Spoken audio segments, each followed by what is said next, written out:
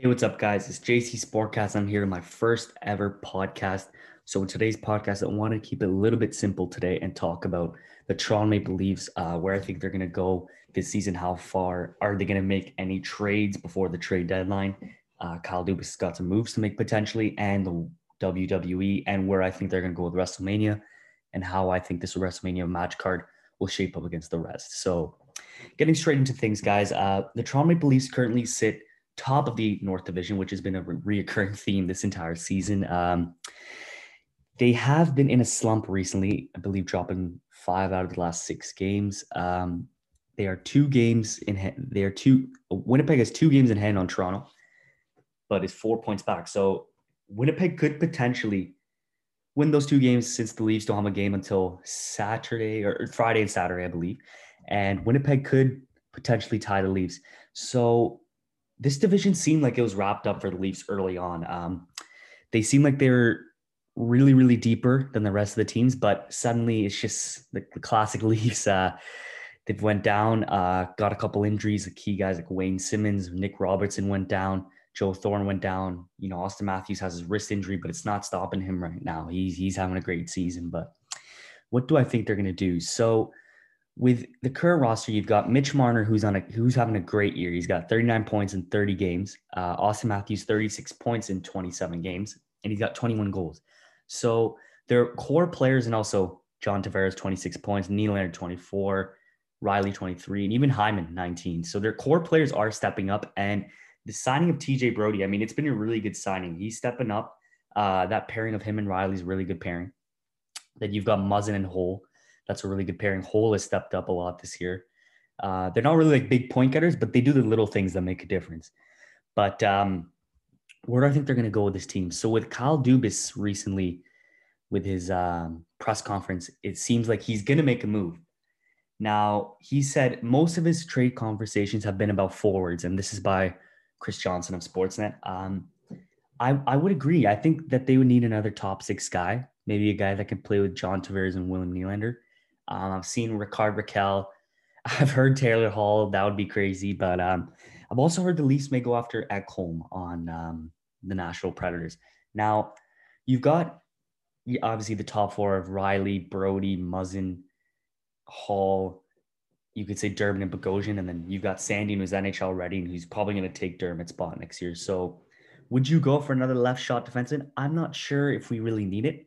I mean, you've got Sandin. You traded Lettinen because he wasn't really getting an opportunity on the team, and I don't blame them for trading him and getting a young goalie prospect who could turn out to be something. But Cal Dubas is also willing to trade a top prospect for the deadline. So if it is about a forward, he could trade maybe a top prospect like Liljegren and a couple picks and maybe like Kerfoot for a top six player, like a Raquel or a Hall. But I would say that this move about getting a forward is a good move. Obviously, the Leafs are stacked on the offensive end, but adding another player like this, that would be huge to go into their top six. And they're going all in this year. This is going to be an interesting trade deadline for Kyle Dubas. Do I think that he pulls the trigger on a young prospect? I think he does because I don't think Timothy Liljegren is as NHL ready as Rasmus Sandin, as I said before.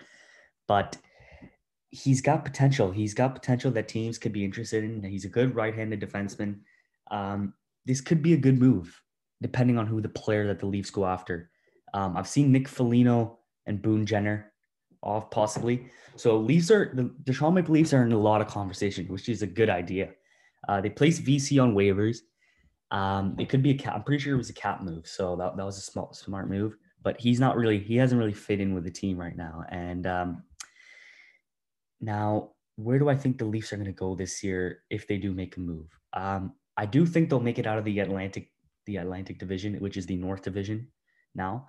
But they look like the strongest team now. Montreal looked on it as an early juggernaut, as reporters were saying. But do I think the Montreal Canadiens are a threat anymore? No, I don't. Calgary and Montreal, I don't see as big threats to the Toronto Maple Leafs. I do see the Jets as the biggest threat. The Jets added Pierre-Luc Dubois, and he's playing well. That's a great power play they've got going with Scheifele, Dubois. You've got Ehlers and Kyle Connor. You've got Blake Wheeler. So their core players, Pionk. They've got really good core players, and their goalie, I mean, Helly was a big problem for the Toronto Maple Leafs. We could not score on him. They couldn't get any opportunities, and barely won a few of the games. But he's been really good, and that's something the Leafs don't have. Now, with regards to Frederik Andersen, would Freddie Andersen possibly be moved? I don't think Kyle Dubas is ready to move Andersen. I mean, he is a free agent this year, so teams may not be interested in that, and he hasn't looked really good like himself. So the value for Andersen is not that sky high. You could potentially just let his contract end at the end of the season and get a cheaper goalie for a cheaper average contract.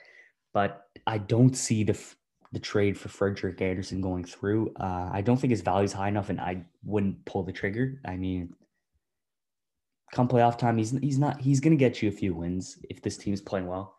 So I would say you don't really need to worry about goaltending. Jack Campbell's injured, right? Maybe you can get a small little move, get a backup, but I don't think it's a big enough move to trade Frederik Andersen, because if you do trade Frederik Andersen, the market's not that high for him. Are you going to have two backups potentially? You're not going to have a good starter. So who's going to start come playoff time if you have two backups? Maybe like a Reimer. You got a Reimer and a Campbell. Who's going to start in the playoffs? Who's going to get the starts?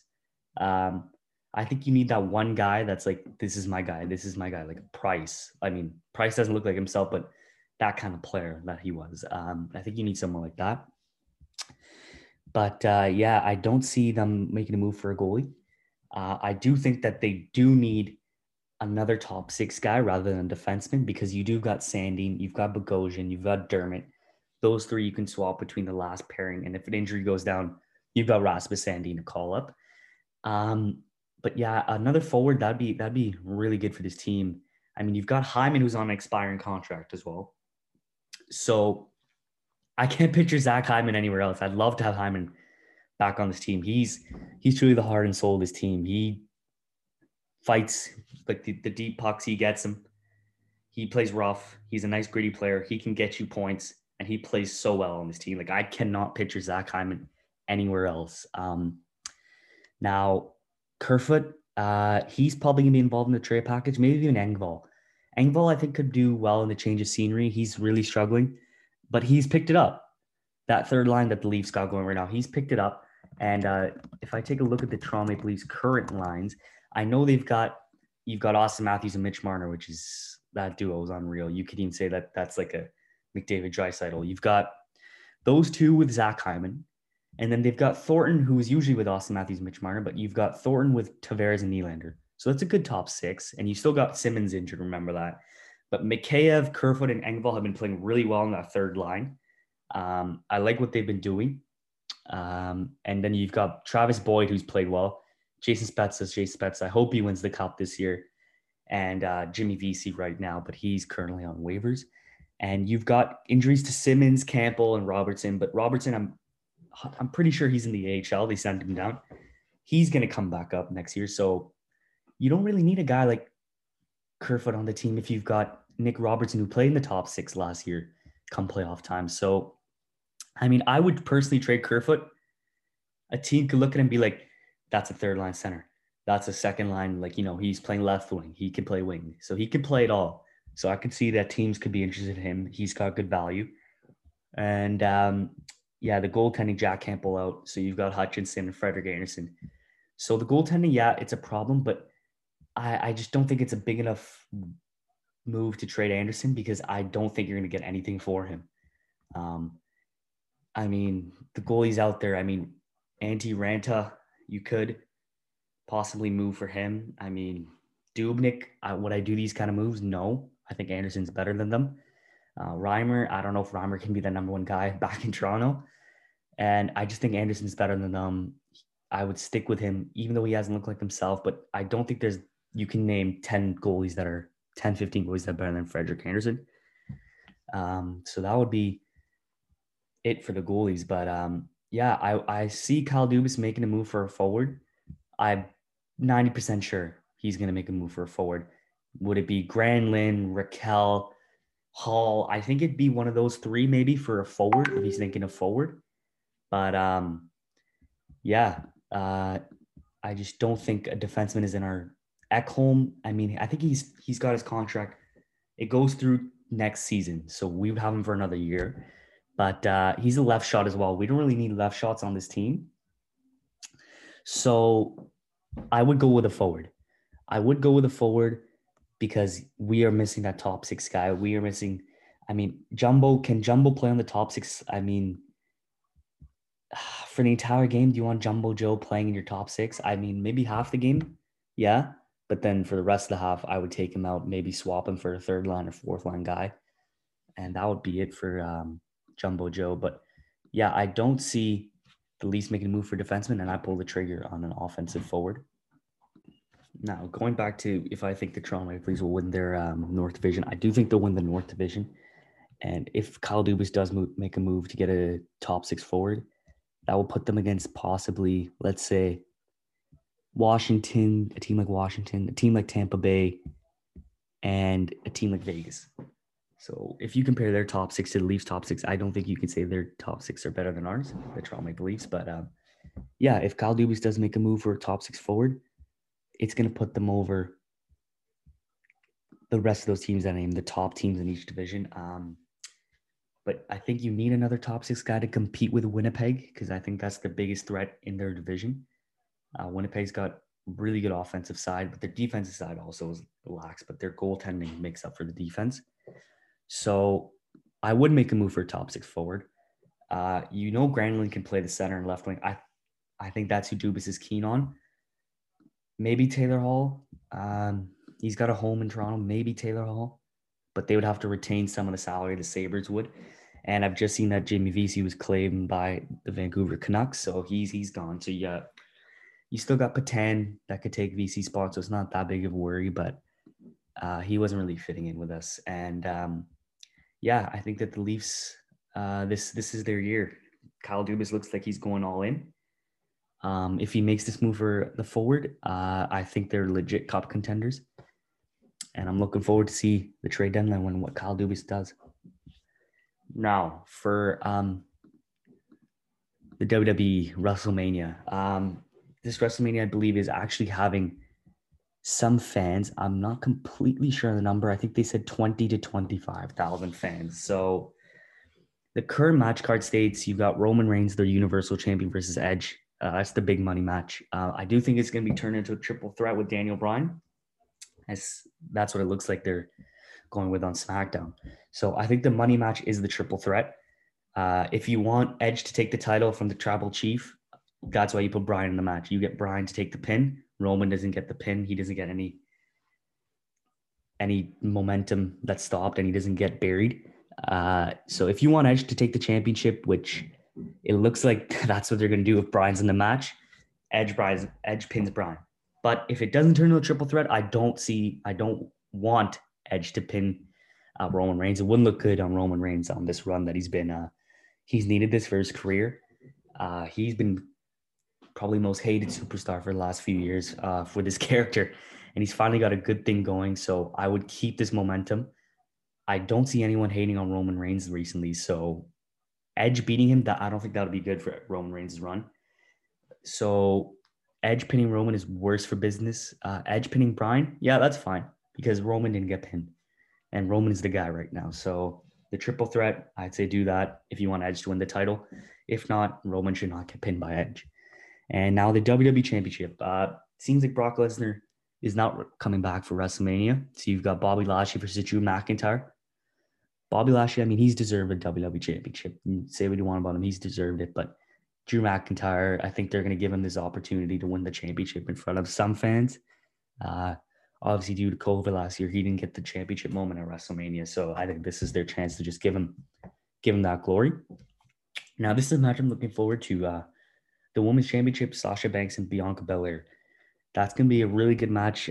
Two women that are really good wrestlers. But I do see Bianca Belair coming out on top. And I don't think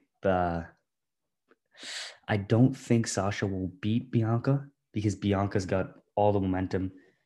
And she looks like that she's next in line to take the championship. Now, this championship match,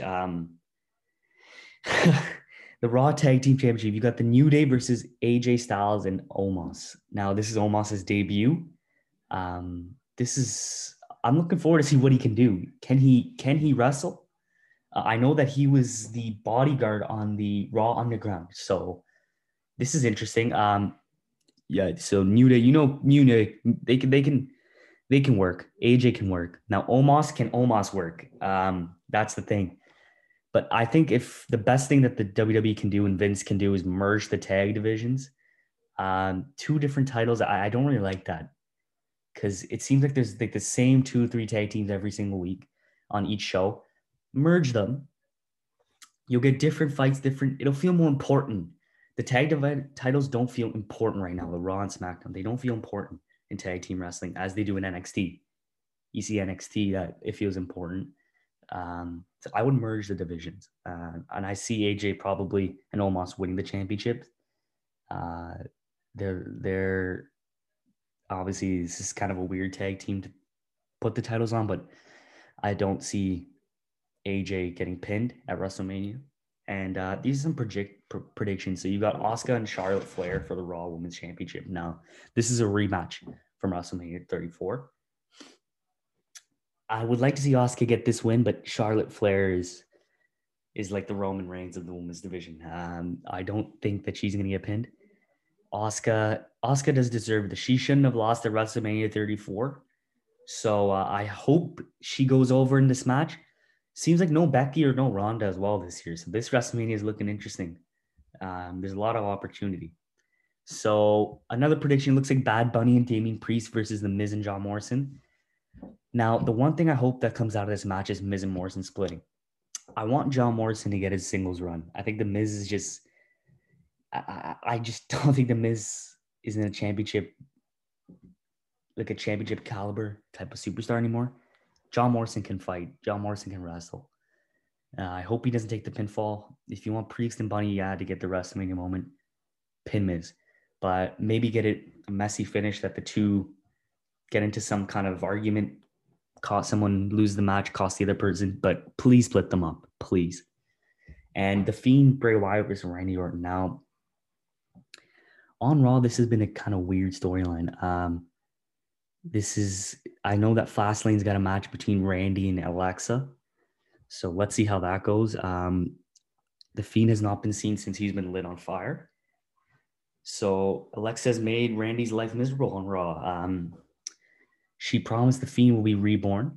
And this is going to be another match at WrestleMania, another number 2.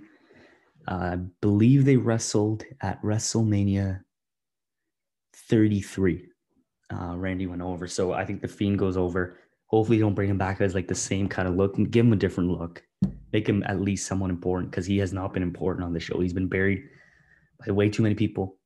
And this is your chance. Now, Shane McMahon versus Braun Strowman.